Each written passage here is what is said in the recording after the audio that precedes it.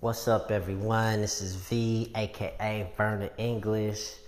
Shouts out to everybody on the West Coast. I love y'all. Y'all are amazing. Hit the subscribe button. I'm on Spotify. I'm on Apple Podcasts. I'm on Amazon. I'm on Insta. I'm on even TikTok. I actually have a name now on TikTok, and I actually remember it. My girlfriend had to remind me, and I was like, I have a name on TikTok? I actually had to compute in my head that I had changed my name from all these illicit numbers. But this is one of the most weirdest podcasts ever. I don't know what other people talk about on their podcasts. It's not even just a conversation and speaking to yourself. No, that is not what I'm doing right now. To all the people looking, I'm imagining you listening, you floating around doing your thing and wondering what it is that I have to say, which, to be fair, is different every time because every day is different. So then I do different things and have more things that I'm inspired by. I'm really, really excited. I'm finishing up the last part of my book. And I'm putting all of these things that I had in my head together, and anything that doesn't make it for this book will also certainly be in the next book, which is the 5th book.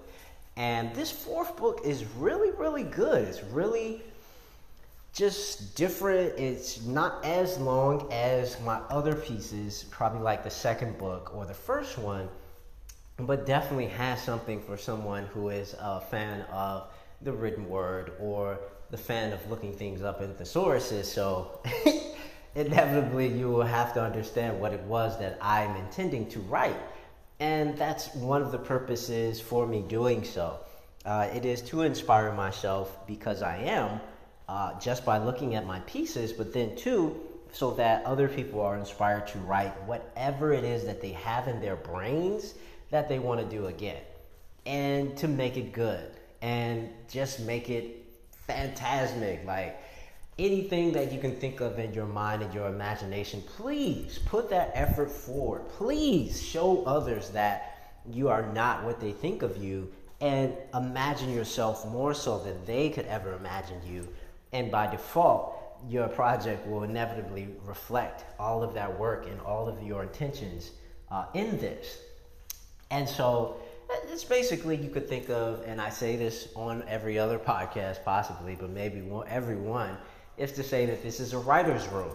And so where writers have these ideas in their head, I'm basically the weird dude to tell you how to piece all of your random thoughts together. It's a really, really cool thing, and I'm inspired. I love my experience. I love life. I love the aspect or this dance that is this constant revolution until we leave this place of all of these things together. Obviously, the beginning, the middle, and the ending part of what one considers life. And inevitably, you have these 3 parts in stories as well. Any great filmmaker or great storyteller will tell you that it's comprised of those 3, and that you always want to depict the rise and the resolution of whatever conflict there is or lack thereof. But for me, I'm finding that I'm enamored with this subject and how this subject comes about, and how certain characters present themselves in my story versus the way that I originally had thought of them to be. And originally when I first started writing, it sounded like a book report. And it sounded like, something that my high school teacher would have told me to commission and be like, write this down and tell me everything that was a part of the 2nd chapter and make sure you include the details. And how funny that is, but I often find that it's not that self-reflective. The characters are elusive in my story, and I don't even readily give names most times. I want people to have this mysterious aspect of knowing, what it is that I'm explaining, and then not knowing what it is that I'm explaining on both sides of the coin. And it's not to just say as a novelty just to be different. It's by default things that I do instinctively.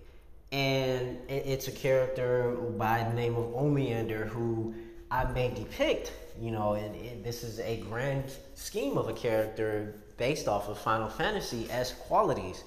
And can be, something from a graphic novel or anything you can think of that's from this fantasy element.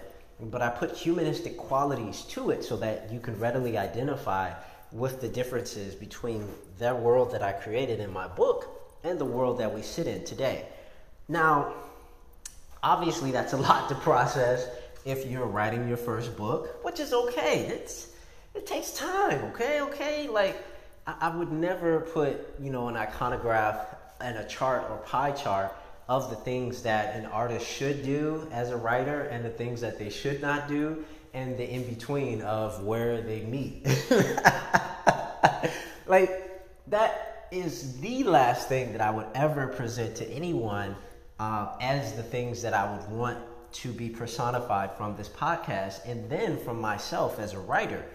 That is egregiously insane because we are all different and we think differently. This point of me stating this is to show you that my methods are not the quintessential methods, but they are still methods. And to the outside looking in, it looks like wasting time. It looks like twiddling fingers and thumbs and just playing. But there's so much seriousness that goes with it. And no, it is not to say that every program that I watch I've taken and, based characters off from it or based scenarios from it. But the ones that I present to you on this podcast inevitably are just that. That's why I'm mentioning them in the first place. And while I'm writing in real time on air and explaining to you guys like, hey, the stuff that you see on your For You page and everything that is on your algorithm, you kind of like design that yourself, right? By clicking and liking and, each and every day you're adding some element of engagement to it. So you must understand that time spent with engaging in this process is responsive to you. And so it presents more of what you like to you, whether you like it or not. Pun intended. So I have this, right? I'm looking for my For You page on whatever app that I'm on. And I'm chilling, right? I'm cooling. And this show comes up. And it's one of the best shows I've ever seen in my life. Hands down. Put my hand on the Bible. You polygraph test me. You'd be like, yo, Vernon, do you really like this show? Is it the best show that you've ever seen? The Richter scale or whatever type of meter or nod would not budge. I'd be like, 2.5 seconds. Yes, this show is amazing. People talk about this show for the past 20 years. And it is still, to this day, amazing.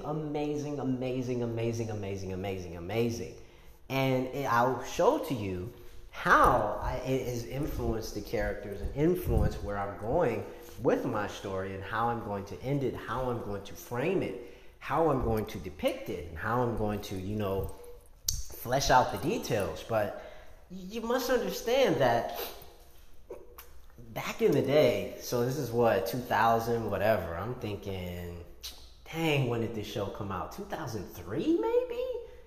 I want to say maybe 2000 something, 2004, 2005. It was so long ago, right? And it was basically depicting this show about African American community. And obviously you have The Sopranos on HBO, the flagship best television series, Martin Scorsese-esque type of mentality. If you ever, think of these television shows as elongated movies, you can consider it one of the greatest films of that genre of the time. And I mean, Martin Scorsese would scoff at this, but as a writer, filmmaker, producer, you have to give a head nod to something that is longer than 3 hours. and for the progression of characters and the liberty of explaining certain things that usually are not explained and depicting things that usually are not depicted. And that in itself is a challenge. And for every writer that sits before me, you must understand that your voice is so important. There is no level of saying that there is no level of importance, because if you haven't written it yet, your voice is still important. Even if you write it and no one reads it, your voice is still important. The level of importance, and the reasoning why I'm mentioning this, is because when the show first came out, it was called The Wire. And it was completely the opposite of what we expected it to be. Now, there's a careful thing if you look at pop culture, and if you look at stories and the depictions of over the past 30 years now, wow, I'm getting up there, past 20 to 30 years, where you see a great character, like from the 80s on through the 90s, through the 2000s, through the 2010s, okay? And so you're looking at all of how these people have depicted villains and how they depicted people who live on the opposite side of the law, purposefully so. But I mean, it could be something arbitrary like walking across or jaywalking or pushing weed, whatever the case may be. It's just living on that edge where they could get clipped for whatever it was that they're doing for illicit activities. And I've looked at this trend, right? You look at many, many different artists. You look at many, many different people which are based off of real life stories.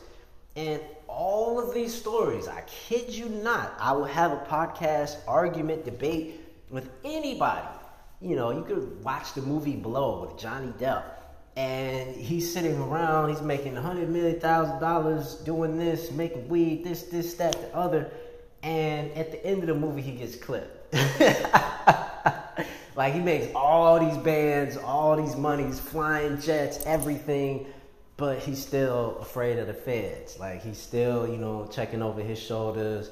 They still, have the big court case at the end where he gets sent away, and that's the end of the movie. And you look at all of these different types of depictions, and I am one of the purveyors and one of the watchers and critics that adheres, because I am cognizant of what I'm watching and how these characters are played. But I also wanted to make that of note that necessarily is not the case. There are certain characters or villains that do get along and get away. Some of which you've never heard of in your life, nor will ever hear of, because they still exist and are already gone before you even knew what they did and how they did it. That's how good they are. Now, to others, please do not get there and all these other people on my ass about, telling kids to do bad things. No, that's not what I'm saying. I'm saying that there's a spectrum, all right? There is this spectrum that we have. So you got your color spectrum of all the colors, and then you have your spectrum of all the different stories, where they could be super hard, super like graphic, super just in like super violent, and then you have the others which can be super comedic, super fun, but doing the same type of illicit activity, if that makes sense to you.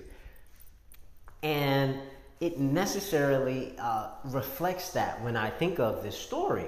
And The Wire was one of the best stories that I've ever seen in my life. I have never seen another depiction on film in any fashion. It doesn't even have to be 45 minutes to an hour. I've never seen anything that good since then. And I was like, 18, 19, 20 years old when I was watching The Wire for the first time? I've never seen anything since that matches the truth, that matches the honesty and raw, brutal honesty when it comes to how we talk as people. And if you're a writer, you want to depict these things and not sound like not sound like Ernest Hemingway with Huckleberry Finn and mentioning N-word Jim and this, that, and the third, and making other people feel uncomfortable with the change in times. It fits so perfectly, even to this day.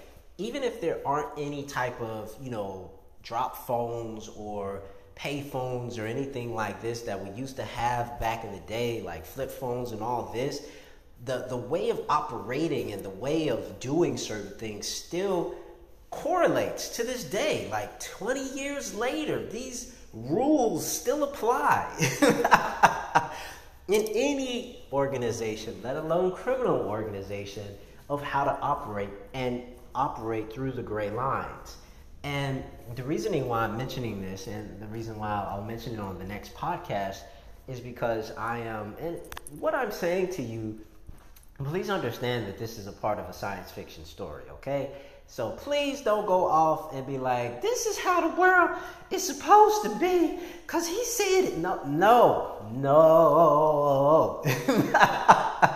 I am an artist, I am a writer, I am a thinker, and a weird one at that. And so anything that I bring up has to correlate with a sense of science fiction. And in the story of Celestial, okay, so it's basically a giant planet where people forgot their memories. There are no books, there are no CDs, there are no hieroglyphs of the past. There's nothing recounting where somebody can say, this is how this was back then, and this is how it's supposed to be. So without those things, people are scratching away and etching away at what it was that they believe their purpose in life is. And so in this city that I've been, versing in my head and fleshing out the details, which I'm still doing, by the way, is basically this large spectrum of things where there is this day aspect and then there's this night aspect, both respectively with the same amount of power. Equally, if not, where the one for the day is not vilifying the one from the night, and the one from the night is not vilifying the one from the day. There's a level of respect that both those who operate in the day and those that operate in the night have. All right, and I'm fleshing out the details of how they operate and not making it, something reminiscent from the 1950s and has been going on since the beginning of time. But I want to make it something that is very unique and very colorful, where there are no rules, but there are rules, and then during the day, there are rules, but then again, there are no rules. And to depict this flip side of the coin, where this gentleman, like I mentioned before in one of my podcasts, is going through and fleshing out why certain people adhere to certain things, and then in certain instances, they don't adhere to certain things. It just doesn't apply. And asking them the questions as to why this doesn't apply, and they'll just simply be like, well, do you remember? And it mirrors certain things about our own life. And I wanted to make that as an analogy, but once again, not to vilify someone just because they do illicit things at night. And this kind of way is true on a karmic level of doing certain things. If you do this, this happens, and then that happens. So that's really the honest questions, or rather explanation of this last part of the book that I'm finishing and fleshing out. And I'm really excited about this because I had not even anticipated to include characters or have them be inspired by this series. I had totally forgot this series existed, honestly. It's one of the best TV shows I've ever seen in my life, and I'll explain to you on the next podcast why. I could go 15 podcasts and talk about how great The Wire is, and how Paramount HBO was for even including that in the broadcasting back in the day when there was no HBO Go. So this is V, aka Vernon English, once again. Listen to the podcast, understand, and if you don't understand, it's okay. Just listen to another one. Okay.